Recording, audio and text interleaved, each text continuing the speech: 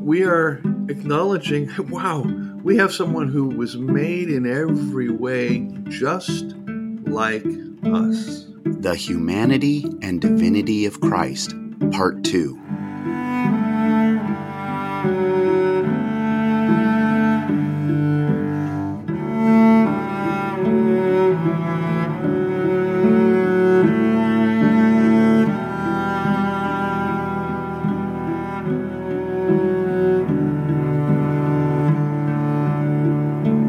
Welcome back, everybody, to another episode of In the Shadow of the Cross. I am Loren Rosser, and I'm here once again with my friends Jim Durkin.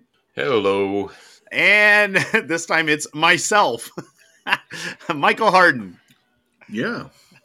Who's I am myself today. You are. You're I yourself. am myself. That's right. And we wouldn't want you to be anybody else, Michael. I'm going to start singing Sly Stone in a minute. Is it Sly Stone? Thank you for letting me be myself again. All right. Well, last week we were talking about the humanity and divinity of Jesus, and we thought it would be cool to continue that conversation. Last week we wrapped up. We were talking about Gnosticism and some of the bad theology that we've gotten in Sunday school, and so we thought it'd be cool to pick it up because we felt like there was a lot of ground still to cover on this topic. So, Michael, why don't you kick us off with another trail you see, or another something else to look at on this? Okay, so there, at the end of last week, Jim brought up John 1:14. In the prologue, the Word became flesh. And I said very suggestively at the end, it doesn't say the Word became a human being, a man. It says the Word became sarx. So in the intervening time that people had to think about this, they should surely have questioned that. What did I mean? Because Jesus was a human being. He was a man. Why would the author not say that? Why would the author use the term sarx? What's going on, okay, in this? Yeah. That's the first thing. Second, we want to also be aware that use of the logos in Christology is limited to the Johannine author in the New Testament. Nobody else does this, just the Johannine author. And then for the Johannine author, the question is, does the logos, whatever, does that refer to the Greek logos of Heraclitus?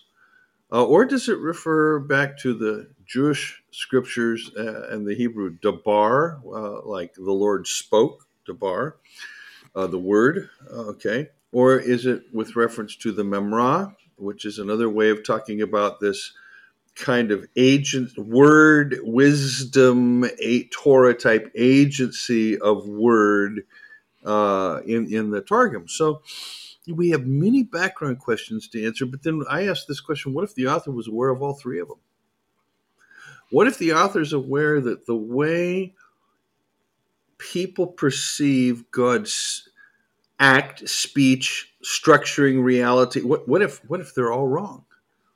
What if, in fact, we have to place the logos, the structure of reality, within sarx, whatever sarx means, whatever we translate in English as flesh, but what is sarx, right? And then what's going on here? Because it says, oh, look, at the same time the Word becomes sarx, we beheld his glory as he tabernacles, skenao, same root consonants as the shkena, the Shekinah glory. And I think there's a deliberate play here on this. This logos travels, journeys with us, and we behold his glory as though, he's the glory over the tent of meeting, right? And it travels with us in the desert, right? We have all this imagery here tied to this logos. What is this writer doing by taking logos completely out of the realm of philosophy and placing it within the realm of this journey of the God of Israel with the people of God? That's how I want to look at this text. You with me? Yeah. Now, in the 2nd century, Justin Martyr will be the first one to create a Logos Christology. And his go-to for Logos is Greek philosophy. Okay? And Justin will say that Jesus is this Logos that Greek philosophy talks about. The only problem is once those two get connected, the Greek Logos, according to Heraclitus, is polemos, conflict or violence. When the philosopher Heraclitus, this is before Socrates, when he's looking around and he's saying, what is it that orders and structures life and reality as I know it? Conflict, war, violence, polemic, right? Okay. Yeah. That's what structures reality. Well, this is a great anthropological insight. It's brilliant, right? But the problem is the logos that structures God's reality is nonviolent. So when you put those two logoi together, now you have a mixture that kind of, or at least a platform that allows for the violence of the Greek logos to enter into the Christian tradition. All right? Wow. Yeah. So it does. And not just through the logos, but that's a door. You know what I'm saying? So we have to separate out Logos Christology of the later 2nd, 3rd, 4th centuries from what the writer of the 4th Gospel is doing. They're two very different theological moves. That's the first thing I'd really want to articulate about that text. When you were talking about, because I'm eager to get to the when you're talking about the flesh. So what is the author doing there with flesh? So much like the Apostle Paul, sarx, in the Johannine tradition, has a similar connotation as cosmos, and it refers to I'm going to use the term broken reality. The world as it is not as it should be, kind of thing. Sarx is one way to talk about that reality. Another way to talk about it is cosmos. Okay? In other words, when you come to sarx in the 4th Gospel, the flesh, Jesus, the word becomes flesh. I'm going to do a play on words here, is most fleshed out in John chapter 6, which refers to the Eucharist. There it's sarx kai haima, flesh and blood, right? And then again at the end of the Gospel, where Jesus will use the same phrase in the epilogue, I am flesh and blood, right? So flesh refers to the material existence, the unstable existence, the broken existence, the human existence. It's kind of a general catch-all category for this reality that we live in that is not, of course, ordered or arranged by love. So that's sarx. Now I'm going to throw a third monkey wrench in. And I want to talk here about the wisdom for a moment of the Nicene Creed. When it comes to the humanity and the divinity of Jesus, the framers of the Nicene Creed, used this little phrase. They said, "And I believe in Jesus Christ, his only Son, our Lord, who was conceived by the Holy Spirit, born of the Virgin Mary." And then there's this line, "who was incarnate and became human." And the first Greek term is sarx othenta.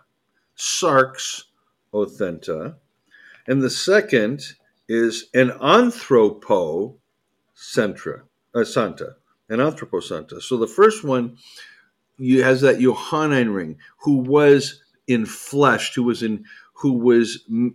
became material, visible, touchable, okay. But the second refers to specifically being human, not just creation, that's sarx, but being human.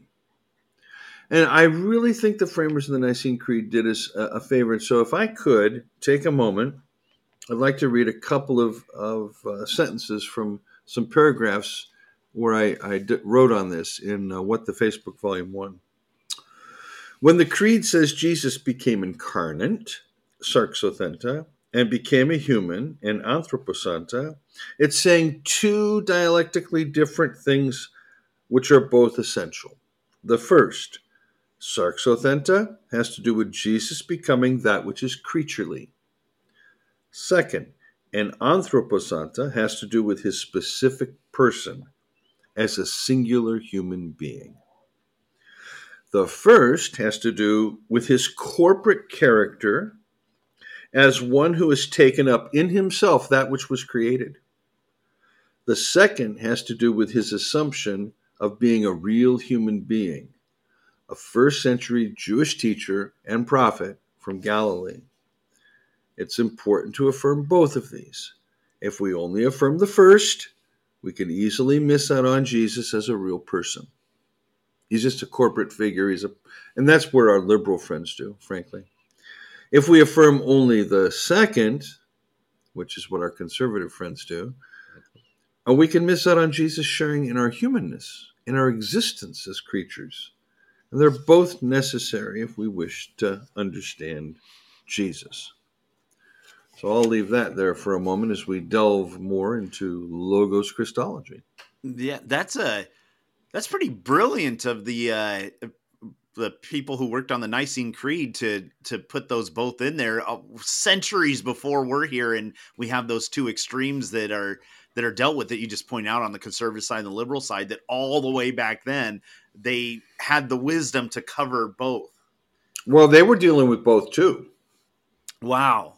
So that's been an ongoing issue through all of church history. There's no such thing as a new heresy, Loren. Right. They're all old. That's true. You just have to wonder, well, you know what it is? Those who don't learn history are doomed to repeat its mistakes. Sure. Yeah, that makes sense. And we had a series on, or a talk on church history not too long ago. Well, Jim, what are your thoughts? Well, besides the fact that I feel like I'm trying to swim up the Niagara Falls with everything Michael just gave us, I'm back on the word, the logos, and I'm thinking in terms of all of creation being the result of word, being the result of God speaking. Am I going down the right path on that, Michael? I'm not sure. I'm trying to follow you, so carry on. Well, if we believe the Genesis report of creation, God spoke, God said. Correct. All right. When I speak, what comes out of my mouth is my word. Right. Okay. So does it take into account all that God revealed through his speech? Not like you talked about, Greek, okay. But doesn't that take into account everything that Moses wrote, everything that and don't most people think in terms of when they say the word became flesh? Mm-hmm. They're not thinking about the Son of God, the manifestation that became the Christ, as having, without him, nothing was made that was made. Because he is that eternal word. He's the very essence of God's speech. we could, if we chose, end up in an Arian position, Okay. where everything you said is true, except Jesus isn't eternal. God creates him first before all things. He's preeminent in everything, and then creates through Jesus. So we could still end up in an Arian position. Again, I want to emphasize logos is different than rhema in Greek. The writer doesn't say the rhema, the speech, Mm-hmm. right? But the modern Christian, the King James only type, the Bible's the Word of God type, they're just making the assumption that logos and rhema are the same thing. First of all, Mm-hmm. because your Mm-hmm. translators translate logos as word because it's related to the verb lego, to say or to speak. That's the word for toy, you idiot. No, anyway, yeah, right. Um, no, it doesn't say the rhema became flesh. It's the logos, and the logos is a technical term. It's a term used in both, as I said, Greek philosophy and the wisdom literature, like the wisdom of Solomon, like the Proverbs 8, where logos and Sophia are cognates. And then as you move in the wisdom tradition, logos, Sophia, Torah all become cognates. Okay? So when the writer says the logos becomes flesh, Torah came through Moses, he's separating Torah and logos. Good. Yeah. So Yeah. so you just said was it Proverbs 8 that you Mm-hmm. just referred Yeah, to? Proverbs Is 8. that where it's talking about wisdom? Well, yeah. I And mean, that wisdom was there when the worlds were made. Is that the portion of scripture I'm that's thinking of? correct. Okay. Yes. All right. And All and right. this plays a huge role in the debates leading up to the Nicene Council because Arius was a literalist. Mm-hmm. Okay? And when in chapter 8, verse 22 of the book of Proverbs, it says, the unpronounceable name, Hashem, or Mm-hmm. YHWH, created me when his purpose first unfolded before the oldest of his works. From everlasting I was firmly set. And we know when you come to the beginning of the chapter, it's Sophia that's being talked about, wisdom, but Mm-hmm. wisdom's already being identified here with Torah and Logos. From everlasting I was firmly set. From the beginning, before earth came into being, the deep was not when I was born. There were no springs to gush water. So you have this, I was by his side a master craftsman, delighting him day after day, ever at play in his presence, at play everywhere in the world, delighting to be with the sons of men. You have this very beautiful Edenic picture, right, of wisdom and Torah in this dance with human beings. It's, okay. Arius said it says he was created, Mm-hmm. so he can't be eternal. So if you're going to use a text like this for your Christology, you'd best be able to deal with that. You know what I mean? But Which if all you're, messes with which messes with everybody's head. yeah, yeah, unless you recognize that something like Proverbs 8 is not, quote, divinely inspired, it's not God's word, it's a reflection of a certain Jewish writer or writers at a certain period of time. It doesn't mean revelation doesn't come through it. It just means this is where they're at. Just like our theology today Mm-hmm. is good for today. Right. 100 years from now, Yeah. somebody tries to take our theology and turn it into something, they'd be all wrong. Yeah. That's why this discussion is so important. It's so much bigger than just shooting holes through the Bible or Mm-hmm, well, the mm-hmm. Bible's not what it's talking about, and da da da da da da da. It's the whole discussion is so much bigger than that. Uh, take I'll take you over to uh, Hebrews uh, 4:12. The word of God is sharper, powerful, than any two-edged sword, piercing and dividing, between soul and spirit, the joints and the marrows, and, is a discerner of the thoughts and intentions of the heart. And so we're, again, it uses the term, the Word of God. Mm-hmm. Mm-hmm. And it's like, but when it goes on to describe what the Word of God does, it does not sound like the writer of Hebrews is talking about a person or even a spirit. It sounds like he's talking Mm-hmm. about, you know, something that's written, you know, and Mm-hmm. and as we're discussing here, I'm thinking people have to get their head around this Mm-hmm. instead of just like, oh yeah, that's talking about the Bible. Oh yeah, John's talking about the Bible, you know. Uh, and wait a minute, hold on. The Bible became flesh and dwell among us. It's like, I'm sorry, right there. I just shot a hole through your whole theology that the Word of God is the Bible, or the Bible is Yeah. the Word of God, whatever. You know, it's like, So I'm intentionally trying to keep pulling us back to what you're saying, Michael, because to use a favorite term of charismatics, we need to camp on this for a while,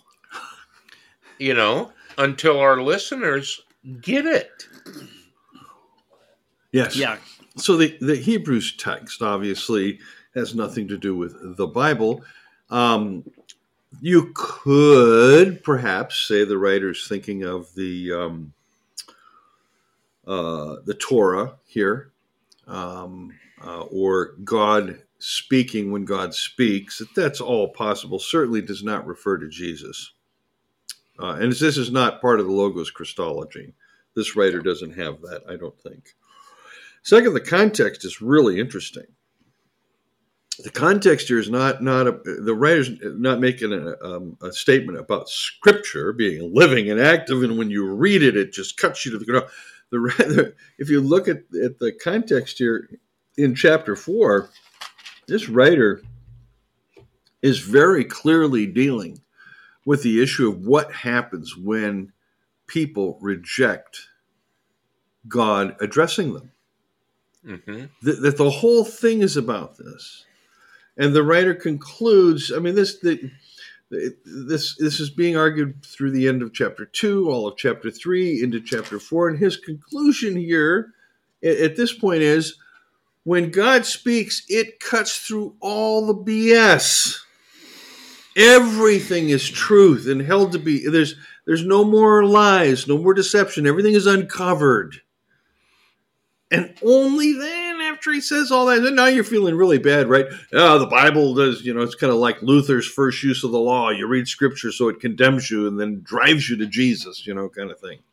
No, the writer, after he does all this misery stuff, he says, therefore, since we have such a great high priest, and bada boom, bada bing, you move into Christology. And so the emphasis is not on the Word of God, separating all the lies in our life out of us so that we only know the truth about ourselves, and getting rid of all the BS.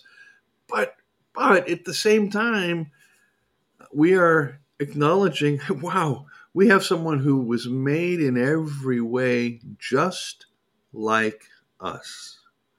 Every way, just like us, And this does not mean that your personal challenges were the same as Jesus. Jesus, for example, was not blind. Right. So he never knew blindness. He wasn't deaf, right? It doesn't appear that he needed a cane to walk. The text never suggests anything like that, He doesn't have a disease as far as we can tell, right? So, you can't people cannot use a text like this to say, oh, Jesus was just like me. In the same way, You cannot use your Sarksian way of thinking and doing and living, which means, well, I get angry, and it's a human emotion. It's a natural thing, and it's just, it's natural for me to get angry, and blah blah blah blah blah. And therefore, Jesus was angry because he was human too. And so you go looking for places where Jesus gets mad, right? Right. And you just have to stop and go, you don't get it. Animals do not get angry when they fight. They're not in an anger mode. They're not resentful and bitter and full of hatred. They are in a primal brain. They are below the threshold of consciousness. And anybody that's been in war knows that you do not do war. It's not that it's not conscious. It's that something primal takes over. Mm-hmm. Okay? So it's absurd to try and make our peccadillos. And it's like people that go, oh, Jesus must have masturbated. He was a guy and all guys do. I'm just sitting there going, no. It's like, no. Don't. Jesus was an ascetic, whether he did or didn't. The text doesn't say anything. So don't go making him into your image. Right. I think that's the key thing we have got to do when it comes to understanding Jesus' humanness. He's the true human. He's the model of what it means to be human. We're not. Right. Right. So let's go back to what you were saying about, and you brought out through the Nicene Creed, the two aspects. The first aspect, you used a word, but you passed over it pretty quickly, that word being the cosmos. There is, I'm thinking in terms of several scriptures. There is the beginning of our faith kind of scripture. For God so loved the cosmos. Okay. God was in Christ Jesus reconciling the cosmos to himself. The whole of creation, the cosmos, is groaning, waiting for so there's several scriptures that point to that. Now, what you said, or at least what I heard you say, is when it says that he became flesh, the Nicene Creed talks about two things there.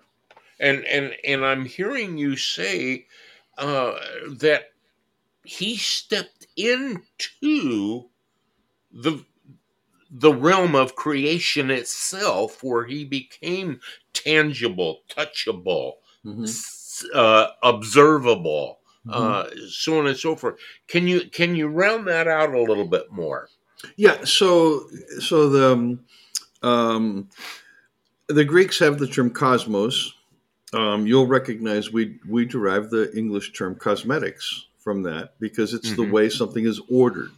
The way an actor or a woman might, quote, order their face. Okay. The Johannine Gospel uses the word cosmos. For God so loved the cosmos. The Romans text uses the word for creation, the natural world, the physical world, trees, birds, plants, rocks, for all the katesis, groans and travails. There's a difference between katesis and cosmos. If you use katesis, the emphasis is on the physical, the tangible, the rocks, shells. Okay. If you use cosmos, you're referring to the, quote, way we perceive reality to be structured. And if you just think about the ancients, how did they perceive reality to be structured? When they looked up into the night sky, what did they see? Constellations. Yes. And what were the constellations? What did they do? They told stories about figures in mythology and things, right? Okay. And when you have all of that and you combine it with, and the way they move determines your fate, right? You have all, that's cosmos. It has to do with this way we order the universe and perceive the universe to be ordered. It says, for God so loved the cosmos. It's just this way that the Father will order things, and then there's also the way we order things, and we don't order things properly. So the logos of God, that which structures reality, that's why I've translated it in some of my work. Logos equals the structuring principle of reality. I would say the structuring principle of reality became flesh, comes into the cosmos. The flesh cosmos reality is structured falsely. It's either structured on philosophy or it's structured on a form of Torah, prohibition, ritual, myth. Okay? Either way, it creates effects that are not meant to be in the structure of the reign of God, namely death, violence, and those kinds of things. So the structure of God, or would it be fair to say the narrative of God stepped into the narrative of humanity? Or the structure of God stepped into the structure of humanity? I kind of like both of those. I like the first one better, but I kind of like that thinking. Yeah, I think that's pretty cool. Mm-hmm. Yeah, but recognizing they don't mesh, they don't overlap. The one is in a sense an antithesis to the other. Mm-hmm. You know, but wouldn't that be if you say the narrative of God stepped into the narrative of mankind or humanity? mm-hmm. Wouldn't that be the emptying of himself? Yeah, I mean, um, it's a funny thing. My mind is really starting to play with that, Jim. The narrative of God comes into the narrative of the human species as logos and sarx. My mind wants to say that the narrative of God, which is what? It's a narrative of love. That Yes. God is love. Yes. Yes. Steps into this other reality. We don't know love, and all of our gods are mixed. They're Janus faced, and it produces the real problem. I think the real problem, what Scripture is just consistently trying to address: how does a pure, loving God enter into a world that's created all of its religions around a Janus faced deity and say, I'm not like that? I'm not like you all think and have thought for 5,000 years. I'm not like that. Yeah. How does he do that? Or she do that?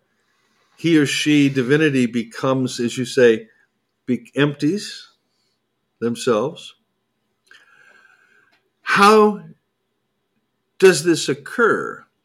In the Philippians text you're citing, Philippians 2:5 through 11, it says, having emptied himself, not considering equality with God to consist in the act of grasping, not a thing to be grasped, but to consist in the act of grasping. And there Philippians 2 hymn here has a direct parallel to the Genesis text about Adam. This is Paul's use of an early hymn where Jesus reverses what Adam did. Mm-hmm. It's a marvelous little hymn in Philippians, okay? And he empties himself. He doesn't consider equality with God to consist in the act of grasping or taking, but takes instead on the form of a servant. Yes. That's as low as you can go in society. Mm-hmm. Until you get arrested and put on a Roman cross, at which point that's the lowest you can go ever anywhere. Yeah. If that is divinity, it's not like any divinity you're going to find in recorded literature or mythology or anywhere else. Wow. Yeah. You know, if divinity is this, how am I going to serve the human species? Well, I'm going to go walking around healing them for 3 years, and then when they kill me, I'm going to forgive them. what kind of a God is this? You know? Yeah. And the Johannine writers just, and Paul too, they were stunned by this.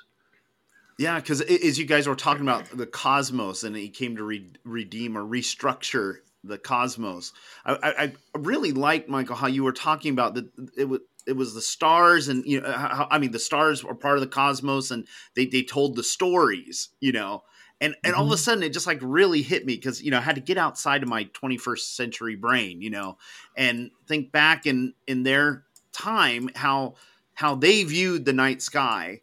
Mm-hmm. And just started thinking, like, for example, the Greeks, they look up and they, see pictures of violence everywhere, the Mm-hmm. violent Mm-hmm. gods, the wars, the Mm-hmm. all that represents. And so it really like hit hard of that Jesus restructuring, recreating the cosmos, that those violent images that were their world, that were their entire reality, their structuring principles, Mm-hmm. that he Mm-hmm. comes to completely restructure that.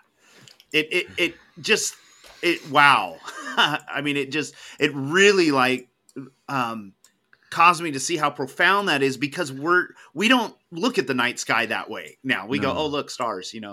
it's pretty. We'll send up a telescope and look at them and explore the science behind them, and but for them that was their story. The Native Yes. Americans, it was the same thing. The Yeah. sky, that was your story. Yeah. And you, whatever culture you were in, you projected that onto that night sky. Right. And so I'm just like, wow, that's profound. And then you start thinking about the Magi Mm-hmm. looking at that sky. Well, that's right. and they see the coming of this king, and they're not even his people. They're Gentiles. Mm-hmm. I mean, it just I don't know. It's pretty profound. So they're getting the glimpse of a restructuring taking place. Yeah, that's for sure. I think this whole topic that we're talking about, uh, to use your words, Loren, is really cool. Yeah, uh, because it's so much deeper, if that's an appropriate word, than we think. Well, yeah, okay, so God became a human, and it's like, uh, this what we're saying is it's so much bigger than that. He, Michael, you just said something. Uh, he became a servant. Mm-hmm. Okay, who did he become a servant to? Did he become a servant to uh, Jewish people? You know, uh, in that part of the world, and so that's why he healed them, is because he was a servant, and that's why he did this, because he is a servant. He fed 5,000 people because he was a servant, or was he a servant to the whole of the cosmos that was out of order?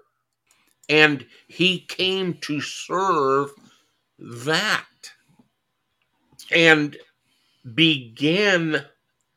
I'm just, my mind, the wheels are just kind of going. He began, or he came and began a movement that will culminate in putting the whole thing in order. Would it be possible to look at it a third way? Okay. Jesus comes and serves Israel, the people of the Mm-hmm. covenant. He's rejected. God raises him from the dead. He's set at the right hand of the Father, where he is given the name above all names, Hashem, YHWH. Mm-hmm. That at the name of Jesus, who is now the Kurios, the God, everything will bow. Everything in creation, heaven, earth, under the earth, everything. Now, what if in his role as high priest he serves all creation? But in his mission he served Israel. because he was faithful in his mission, God has exalted him, and now he serves all of creation. That would be in keeping with certain scriptures. Okay, good. He became obedient to the cross. Yeah. Therefore, God has exalted him. Okay. Right? Yeah, that's right. That's what I'm thinking of. I find another scripture or a portion of scriptures. I think somehow they fit into what we're talking about, but I find them interesting. At least the evangelical theology is that Jesus won the battle. Okay, he totally defeated the Satan. He disarmed him, so on and so forth. He destroyed his kingdom if he ever had a kingdom. But anyhow, all that kind of stuff. And then the Lord said to my Lord, "Sit here until I make your enemies a footstool." And so, wait a minute. He destroyed everything. He ascended on high. He sits down at the right hand of the Father, but he's going to stay there until his enemies become a footstool. Aren't they already? And aren't they already? And you've got this. Is the enemy defeated or isn't he? And the last enemy will be death. Yeah. Okay. Are you referring to the charismatic penchant for mixing the two ages? Is that what you're referring to? Well, there's certainly that, and going from there, both in this age and in the age to come, there certainly is that. And then from there, you leap off into the insanity of dominion theology. Yeah. Okay. So all of this is the collapsing of the future into the present as a realized eschatology. That's all. Yeah. And that is it's a move that is not made in the New Testament except for the Johannine author, and that move cannot be made except through the cross. The cross does away with time. Everything dies in the cross in the Johannine narrative, and that includes time. Okay. Again, the charismatic tradition, I think, in its inception as a desire to, people were looking to transcend into an experience of God rather than being told what God was supposed to be like, and they just conceived of it. They wanted to experience it. There was that. Okay. And that it's without passing a judgment on that, because most, I would say, even this is true of myself, most of what I consider experience of the divine is nothing more than me transcending myself. It's a kind of a pseudo transcendence, and I'm experiencing myself larger than life because I'm now in relation to this God that's so big and everything else. Okay, it is important to experience the Father, but it is not. Our experience can't be the bottom line for us, because we can be deceived about we can misinterpret our experience. Absolutely. I was just thinking of all the words that an author could pick for the Logos became, Zoe, life. The Logos became hoanthropos, a human being.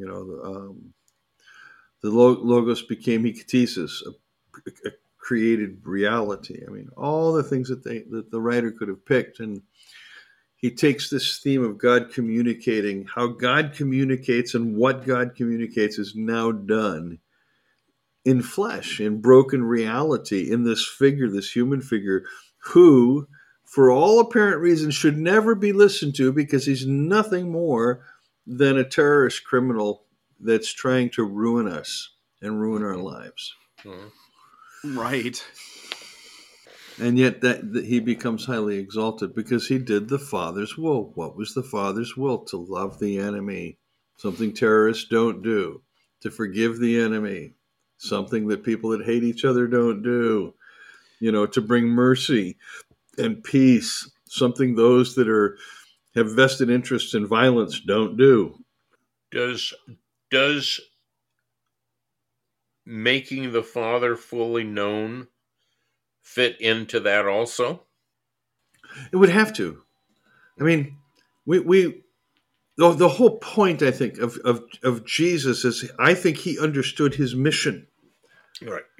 was that he knew the Father. He knew the Father. He knew that his experience of the Father, what was the experience of the people of God. He was reliving the entire history of Israel's story in his life. He was recapitulating it. And Paul goes even further. Oh, it wasn't just Israel's story. He's recapitulating. It's our whole human story that's getting the redone transformation in Jesus. Including reversing the effects of Adam's Yes. transgression. Yeah. Those are just wiped away. Yeah. It's like you reverse them, you wipe them away. Yes. And by wiping them away, you can reverse the effects. If sin is wiped away, you don't have any fear of punishment, any guilt, any shame. People may still say to you, "Oh, do you remember that time you did this?" Or "Remember that time?" But if you in your heart know it's forgiven, it's gone, then they're stuck with your past as part of their sarx, their cosmos, but your present and your future is now part of the reign of God. That's why it's important we don't lock anyone into who they were, and we let people be who they are becoming. That's good. Now, some people are just repeating themselves, Mm-hmm. right? Who they were is who they are and who they'll become. But we need to let them be. But there's a lot more people that are just changing all the time and growing. And we need to let that reality hit us, that God does indeed come into our world and restructure our realities, that the Father does indeed come in and love us back to health, that we are indeed saved, redeemed, our lives are given meaning and purpose and value by the Father's engaging us in life and showing us, the meaning and purpose and significance of our existences as persons or individuals in relation to each other. That's a beautiful thing about the gospel, man, is it just heals everything. Yeah, and it really, the things you just said, Michael, really hit on why I think that particularly the flat reading of text done in so many denominations and stuff so misses it, because the way that that's read, then when you have a flat reading, it's basically that, well, God gave the message, it's all there, but he needed to kill somebody. So that's why Jesus came. And while he was here, he showed us, because he couldn't help it, he was God. So he showed us some God stuff. And then he died, so he took our sins away. So it's not that Jesus comes and reorders the cosmos and goes, in other words, you guys aren't getting it. Let me show you the Father. Let me show you the way things are. Instead, it's just here's all this text that's already there. God already, he wrote it all down. It's all there, and then Jesus is just coming because he's the punishment. He's the one who's going to get killed.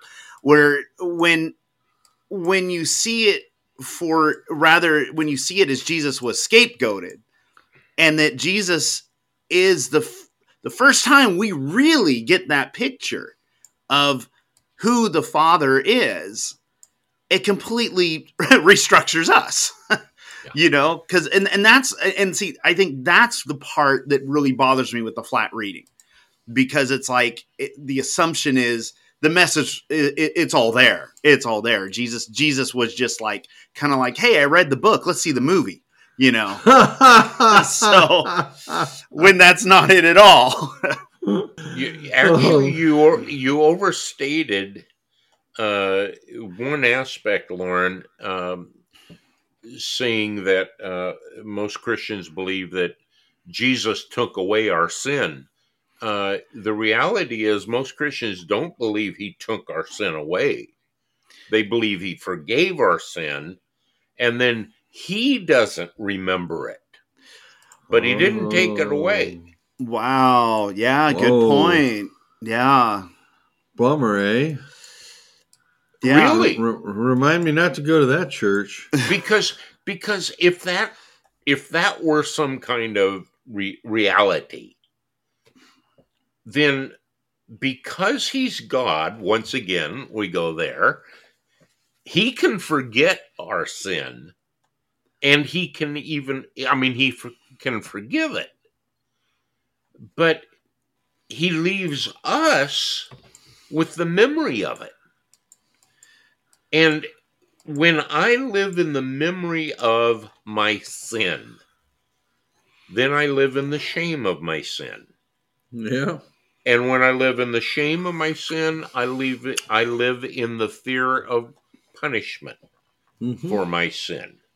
Yeah. Yeah. Even though theologically, I believe that he took my punishment, I still believe that I'm going to get punished. And Yeah. it's insane is what it really is. And the flatline reading, as you're saying, Loren, my mind fixates on the day of the vengeance of our God, and the wrath that is yet to come, and the after that, the judgment, and all of those things, and my mind just fixates on that, and I can't get away from the fact that uh I was a sinner. I'm now saved by grace, but I still sin. And, I still need to repent from my sin on a consistent basis. And every time I repent, then God says, "Oh, okay, Jim, I'll forgive you. And Mm-hmm. you know what? I'll just forget about it because I forgave you." But I'm still left with it. And so what you're saying, that no, he, we're getting into another whole subject, and it could be another podcast, but I think we've already talked about this. But no, he took the sin issue out of the way completely, Mm-hmm. not for me, because in his foreknowledge he knew that I was going to repent, so he said, "Okay, well, I'll take Jim's sin away." He took the sin of the cosmos away, and we're right back there. Uh, and because he took the law out of the way, he took Mm-hmm. all of it. Right. We're going to Mm-hmm. change the rules here, Mm-hmm. and the rules are, there are no rules. Okay, and Right. because we didn't know sin until the law was introduced. So let's take the law out, and then you won't know sin anymore. Well, So you don't have that's. to know shame, and you don't have to know fear. I mean, that's James Allison's thesis in his book, "The Joy of." Oh God, I want to say it's "The Joy of Being Wrong," but that is the wrong title, and it's in my office, and I don't. It's in the other room. At any rate, Allison argues that you don't. We only know sin in the gospel. We only know sin as it's being forgiven because we're made aware of sin and it's already passing away. We're being forgiven. We're made aware of it. It's gone. That's cool. We That's don't know good. sin as a thing in itself apart from it being forgiven. Right. That Now, is cool. yeah, unfortunately, again, Protestantism with its admixture of law and gospel. There we go. More of the same. Same problems, same problems, Yeah. same problems over and over and over. And why can't we solve them? Because we aren't paying attention to the text. The Hmm. text makes really, really clear there's a substantive difference between the Logos of the Father and the Logos of the world. And the two aren't the same. Yeah. Well, guys, So, once again, this has been a great discussion. And everybody out there, thanks for tuning in. And for people who are just listening, where can people find the stuff that you've written, Michael, and the videos that you have? Amazon and YouTube. All right. And Jim, where can people find your book? And on Amazon. All righty. Well, and Loren, where can people find all of your fine, fantastic, wonderful, whatever it is you've done? Well, there is one thing you could find. There's a series I worked on with my friend Steve Crosby called Life in the New Covenant. There's several episodes on it, and Michael's included in one of the interviews on that. Am I? Okay. It's and we did it via Zoom, if you don't remember. Tried to get Jim, but his footage didn't come out good, unfortunately. But anyway, it covers several topics that are, and one of them is actually on Jesus, the exact representation of the Father. And that's the one Michael appears in. Brad Jerzak appears in it. Some other people. So yeah, if you want to, it's just on YouTube. It's free.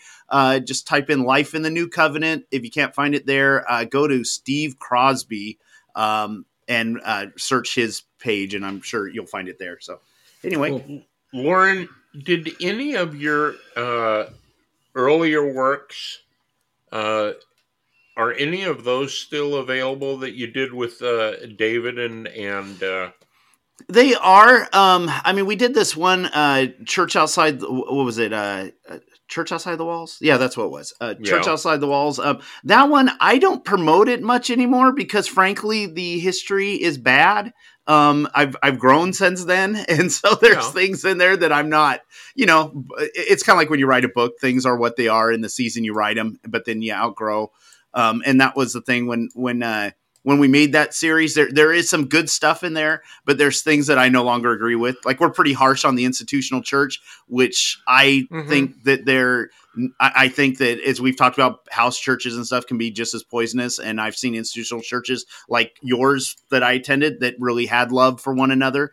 So there's that's why I don't promote it like I used to. I mean, the skits we did that were funny, I don't know if that website's still up. I forgot the name of the skits, but we created our own fake church and did a whole bunch of short skits that were almost like SNL skits that were actually pretty funny. Just kind of pointing out issues through humor, You created your own fake church. Isn't that what most churches are? Trying to figure this out here. You gotta go back and see if those are still available, and